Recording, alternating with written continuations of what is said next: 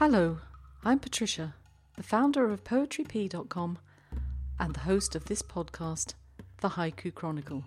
Welcome to episode 2. If you were listening to episode 1, then you'll know that I have a couple of goals for the podcast. One is to develop a community that loves haiku in particular, but poetry in all forms. And the other is to write a haiku a day for a year, in the hope that it will help me personally to really start to enjoy the small things. Perhaps you've had the opportunity to go to PoetryP.com and have a read of my first week's effort, but not to worry if you haven't.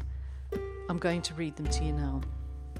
I have to say, I wasn't sure it was the right week to start my project.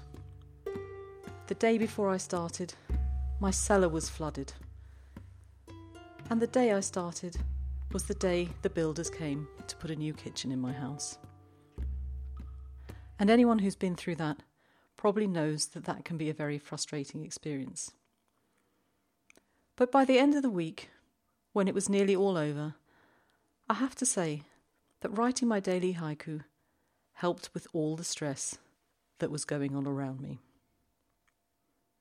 So without further ado, I give you the Haiku Chronicle, Week 1. Monday. Oh, the restful sound, water dropping on still pond. Not in my cellar. Tuesday. The patch of sunlight warms a single garden chair. Hush, cat is dozing. Wednesday. Mosquito dances whining past my sleepy ear. Vengeance come dawn. Thursday. Check out those mountains with their fancy new white coats. Arrogant beauties. Friday. Path of ancients, domed by nature's guardians. Confluence of shades. Saturday. Hostages to wind. Leaves dangle like sleeping bats on an autumn bough. Sunday.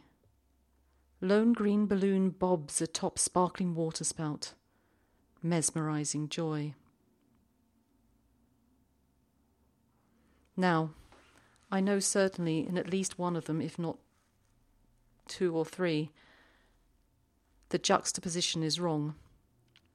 But I'm working on making sure that there are 2 sensual images going forward, rather than giving opinions. So hopefully next week you'll see that in the work that's coming through. Thanks for joining me here today and listening to my haiku. I'd really love to hear from you if you like them. If you don't, it doesn't matter. And definitely all feedback which are going to make my further efforts better is much appreciated. You can contact me via my website, which is, like I said, PoetryP.com. That's P like the vegetable. There'll be another podcast next Monday. Please come along and join me. It'd be great to have your company. Until then, happy writing. Take care.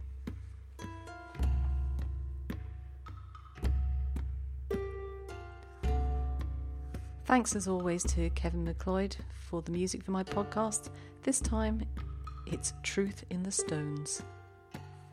You'll find details on the website.